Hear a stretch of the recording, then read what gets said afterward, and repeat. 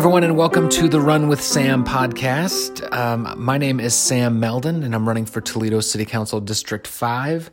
And this podcast is about that campaign, about the people I meet along the way, and, kind of a behind the scenes on what we're doing on this campaign. So on this episode, I'm really excited because this whole Run with Sam theme might apply more to this episode than any other episode we've done or will do, quite frankly, because this episode is a little behind the scenes look at our kickoff weekend at the Glass City Marathon. So this past weekend on Sunday, April 28th, we had a Run with Sam relay team with 5 participants in the Glass City Marathon relay, all who are District 5 citizens and voters. I want to make sure I point that out. And we ran the race together.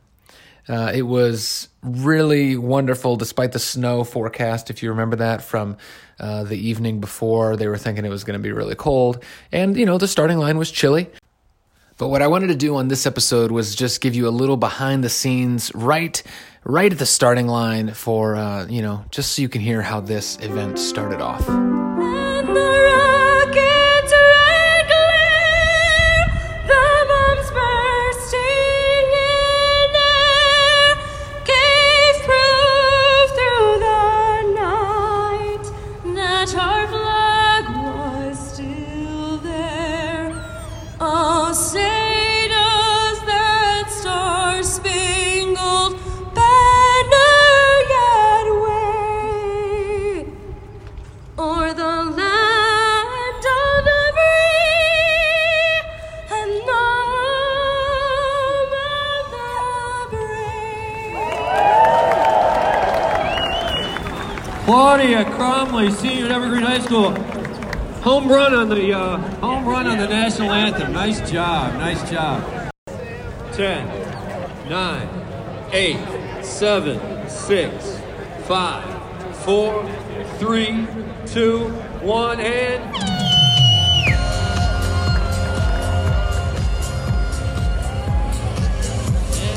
they're off. So that's a little bit of the sound as thousands of participants lined up in the different corrals to begin the Glass City Marathon. It was like I said, it was just a really, really cool and beautiful day. In the first leg on our relay team, we had Molly Lutke, who kicked it off with a strong showing. And then she handed the bib to Jordan Justice, who then ran the second leg and then handed off to Richard, who did a great job with the third leg, the longest leg, I should mention, around 6.6 miles, I think. Then Richard handed it off to Jerry, and then Jerry handed it off to me. I think Jerry and I each ran around 5 or so. And then I got to finish us off and cross the finish line. If you want to see a clip from that, you can go to my Instagram page. There's some kind of archived stories there.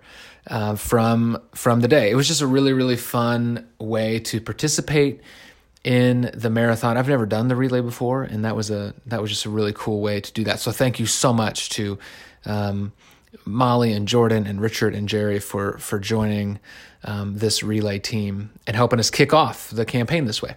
So after that, we kind of took the show on the road to Sip Coffee Shop and did a volunteer kickoff event where we filled the upstairs of the Sip Coffee Shop at Cricket West and kind of signed up volunteers for the next few weeks and really just plotted our course a little bit of how we're going to do this. And that's really what I want to talk about now is, when you think about a marathon, and you think about all the people at the starting line and the audio you heard when they say, and they're off, and there's, all of the ceremony and the really cool stuff happening around a race. Often it's easy to think about the runner, right? It's easy to think about the one who's going to cross the finish line and get a medal. And if it's a relay, it's cool because, there's 5 people who get to do that. But often we think about the singular runner.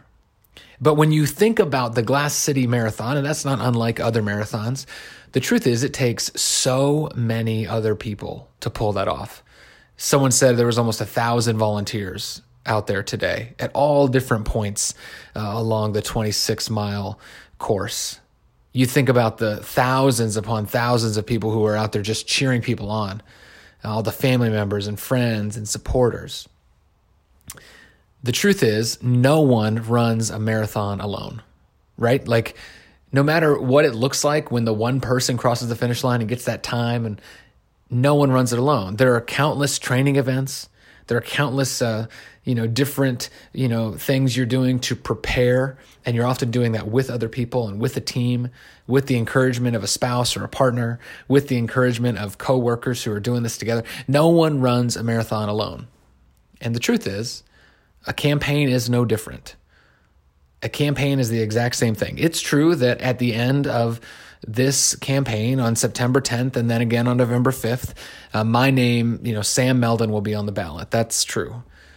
But what is more true, and what is so vitally important to remember, is that all of the volunteers and supporters along the way, when they invest and are engaged in this campaign, their name is on the ballot too, because it's their hard work that made all of it happen, made all of it possible.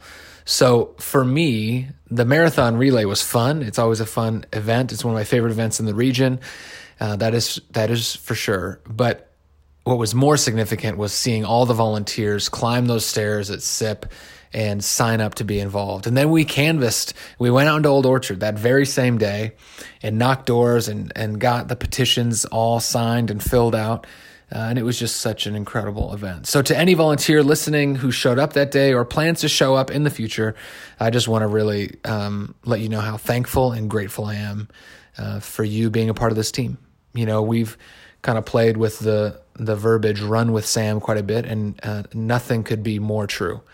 I'm not doing this alone. It's not about one person. It's about all of us. And so thank you to everyone who showed up for our kickoff weekend. It was awesome. All right, so now let's talk about what's next. What's next on the campaign? What is next is that we're going to keep really get started, but we're going to continue from this past weekend and really start our door knocking, canvassing in full gear, and we're really excited about that. So make sure you're signed up for the email list, or following us on social media, or checking out the website for all of those details if you're interested. Also, if you want to volunteer and join that group I was just talking about, go ahead and sign up at sammeldon.com/volunteer. All right, so the next thing is the what's in the news, and some of you may have heard about the recent news affecting District 5. And that recent news that I'm referring to is about the new medical marijuana dispensary on West Sylvania Avenue. It's just inside the district, on the eastern side of the district. I think it's probably Ward 21. And the name of the dispensary is Rise. And I've heard different thoughts and different opinions on this, but I think two things that are really interesting to me about this news. One is just that, when you think about the different economic development opportunities and just development in general in District 5, there are just a lot of them. I mean, when you think about the first medical marijuana dispensary coming into the city of Toledo, it doesn't surprise me that it would come in District 5 because there are so many retail opportunities. I see so many different kind of shops that have their eye on the Toledo market, and they end up in District 5 because there's a lot of opportunity. So on one hand, I think that's a good sign. I think that, one, we shouldn't see, and now there are some exceptions to this, but one, we shouldn't see buildings and property too vacant for too long. And we should be able to attract businesses to the district. And I think that's a positive sign. The other side of this, obviously, is what you think about, medical marijuana and the kind of the next step that our country is taking relative to its healthcare.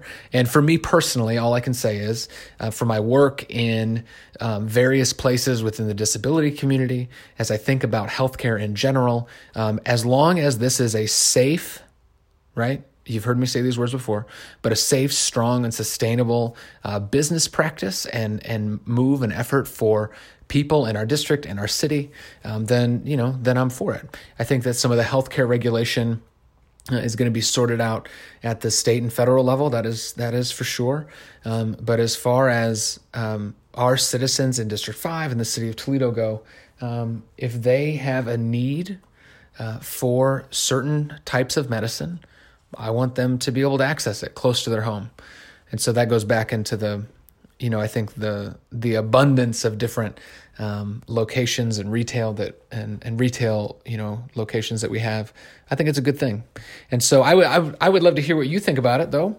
I never have two ears and one mouth, as I've heard people say, and I would love to hear what you think about it as well. So I want to just put something out there. On this campaign, I'm handing out these little business cards, and if you want to get back to me, I want you to email me. So just email hello, HELLO, at sammeldon.com, or you could even call or text. And the phone number is 567-200-3231. So I want this to be a conversation, even though a podcast is inherently about, broadcasting something. It's all one way. I want this to be a conversation. If you have thoughts about that or other news stories that you're hearing about that affect District 5, let me know.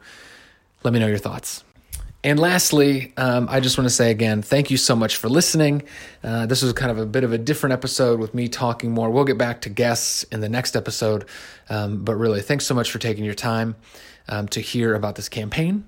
If you need anything, give me a call. I'll get back to you.